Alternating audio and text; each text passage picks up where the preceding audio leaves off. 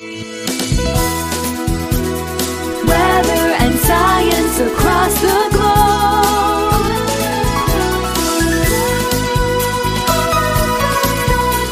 The Weather Jazz Podcast. Hi, everybody. Welcome to Weather Jazz, a world audience podcast about anything and everything weather, science, earth science, and even off-topic episodes that we especially will do on Open Line Friday. That's coming up later this week. And I'm your host and the creator of the Weather Jazz Podcast, Andre Bernier. I'm the senior meteorologist on staff with WJW Television in Cleveland, Ohio, and this is episode number 151 for Tuesday, February 9, 2021. Ordinarily, I would have released this on Monday, but from time to time, things just get really crazy busy. Yesterday was one of those crazy busy days, but that is not to say that I have not been accruing data, accruing information to share with you. I'm going to do that today, talking about the current weather pattern and the current weather trends and some really interesting stuff to tell you about.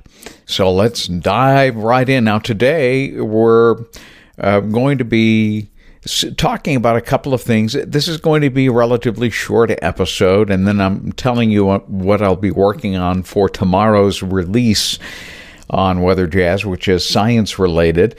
But first of all, let's talk about the current pattern. Obviously, we are very cold. It's a cold pattern. It's a definitively cold pattern, but it really hasn't had a lot of ups and downs.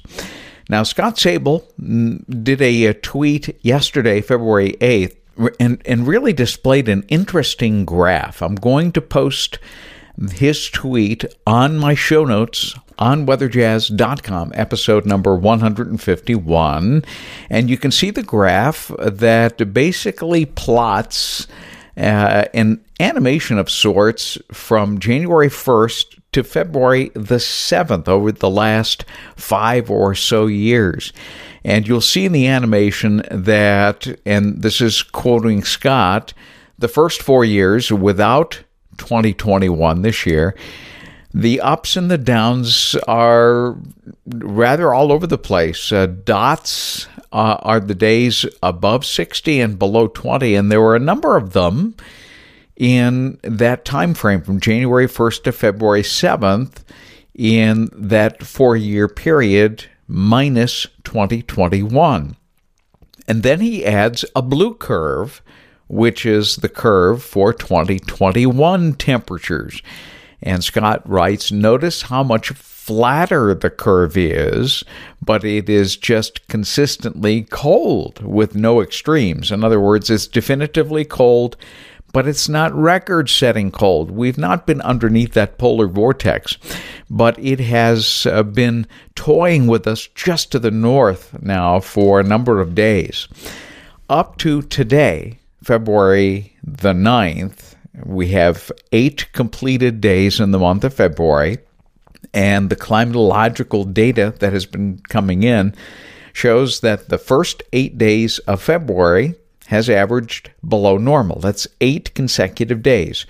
I looked back in January, and the last day of January was actually a little above normal. So this string begins on February 1st.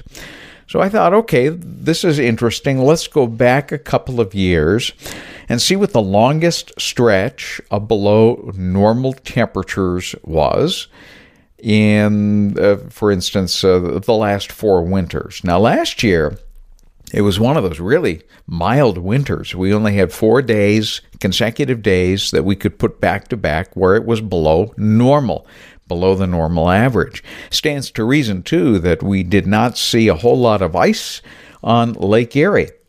Now, that was 2019-2020, last winter. 2018-2019, we go back 2 winters ago. We had a 9-day stretch, late January to very early February. 2017 to 2018, that would be 3 winters ago, we had a 14-day stretch, and that started Christmas Day of 2017 and went until January 7th of 2018. And in 2016, 2017, we had an 8-day stretch. So when you average this all out, the average is about 8 days. Now, last year was the exception, was exceptionally mild. And 2017, 2018 in the last 5 years was the cold year. We had 14-day stretch from Christmas to January 7th. Christmas 2017 to January 7th of 2018. So we're currently at 8. We're pretty close to the average. However, obviously, with this pattern, we will not be seeing any near normal temperatures here in the next week or so. And it would very, very easily surpass 14 days. So we'll continue to monitor this. We will revisit this as we go into next Monday's broadcast when we once again talk about the weather pattern. But the coldest dome, the Arctic center, if you will, is just to the north of North Dakota and just to the south and east of Winnipeg in Canada. And it stays there for a good chunk of the week. It's close enough to keep us below normal, but we're certainly not at the center of the Arctic air. Does it plunge south? Well, a couple of the computer models keep suggesting that it's going to at least take a chunk of that, if not a big load of it, and pull it into the Great Lakes states this coming weekend. If we do, that will mean that nighttime lows will probably go a little below zero, especially away from the lake, and we'll see daytime highs in the teens, and that would be best case scenario this weekend. We'll keep our eyes on that. This is a cold pattern, and we'll see just how much of that Arctic slam, that Arctic core, better known as the polar vortex, how much of that will punch southward. Does it hold together or does it modify? Even modified is going to be cold, and that's going to give us a good long consecutive stretch of below normal temperatures. One other interesting note in this current pattern is that Utqiagvik, which is a town in northern Alaska, we know it as Point Barrow, Alaska. A number of years ago, Barrow, Alaska, the name was changed back to the Native American name for the place, which is Utqiagvik, and a rather strange pronunciation. But I'm also going to embed the tweet that I saw yesterday from the National Weather Service in Fairbanks. And they tweeted that the pressure on Utqiagvik yesterday was a record-breaking mean sea level pressure. And they put it in millibars, but I'll convert it for you. But for those that like millibars, it's 1059.9. And that is the highest surface pressure that they've ever seen. The previous record was pretty close to that, 1059.8. That was set back in 1988. So how does that convert to your basic wall barometer? Well, take a look at it, and you'll see 30 inches as most of the barometers keep 30 inches as the average, being straight up at 12 o'clock or pretty darn close to that. The actual average, the sea level pressure average in the U.S. or in the entire globe is 29.92 inches of mercury. So close to 30. 31, that would be extremely high.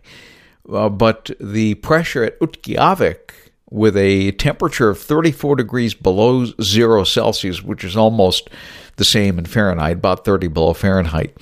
The sea level pressure on home barometers, it read 31.29 inches, way over 31 inches. Talk about a cold, dense, high-pressure system. That is definitely one of them. Again, brand new surface pressure record set at Utqiagvik, better known as Point Barrow, Alaska, at 31.29 inches. If you have a home barometer, go check it out and see where 31.29 inches is. It's really, really high. In some cases, home barometers stop at 31 inches. So if you happen to have one that goes a little bit higher, it's on the super high end of things. Well, what's coming up? on Weather Jazz episode number 152, which is going to be released tomorrow. I had a wonderful conversation this morning with Freddie Ziegler. Freddie is new to the area. He is one of the warning coordinating forecasters at the National Weather Service at Hopkins Airport. And most recently, he came to us from New Orleans, the New Orleans, Louisiana area. So that makes quite a difference, quite a hop from a very tropical climate to a rather cold, wintry one. But he has family in Michigan, so he's kind of close to them, and they're really enjoying the climate so far. But that's not why I invited Freddie to come on Weather Jazz. The reason is because very, very soon, in the month of March, they will be starting Skywarn classes. If you've always wanted to be a better weather observer and or officially plugged in to the National Weather Service and kind of help them out, because the National Weather Service, we've got all kinds of great tools. We have NEXRAD Doppler weather radar, dual pole radar, which is also a new tool over the last couple of years.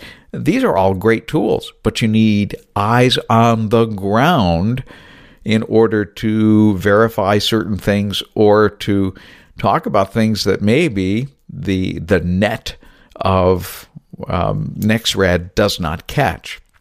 And so they train observers what to look for and how to report it. So if you'd like to be involved in the Skywarn system, join me tomorrow for Weather Jazz. And Freddie Ziegler will be able to explain what they're going to do this year, how they're going to do it, and I'll also provide the links that will essentially get you straight to the National Weather Service, and so that way you can sign up for one of the Skywarn classes.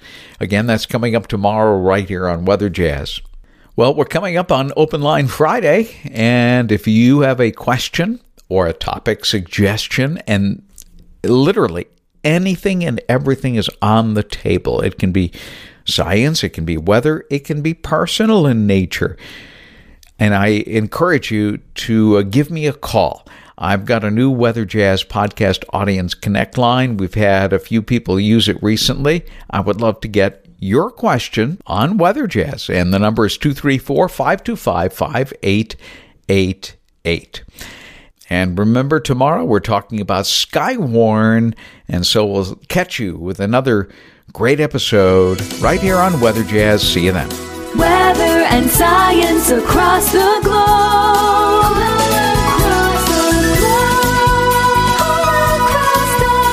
The Weather Jazz Podcast.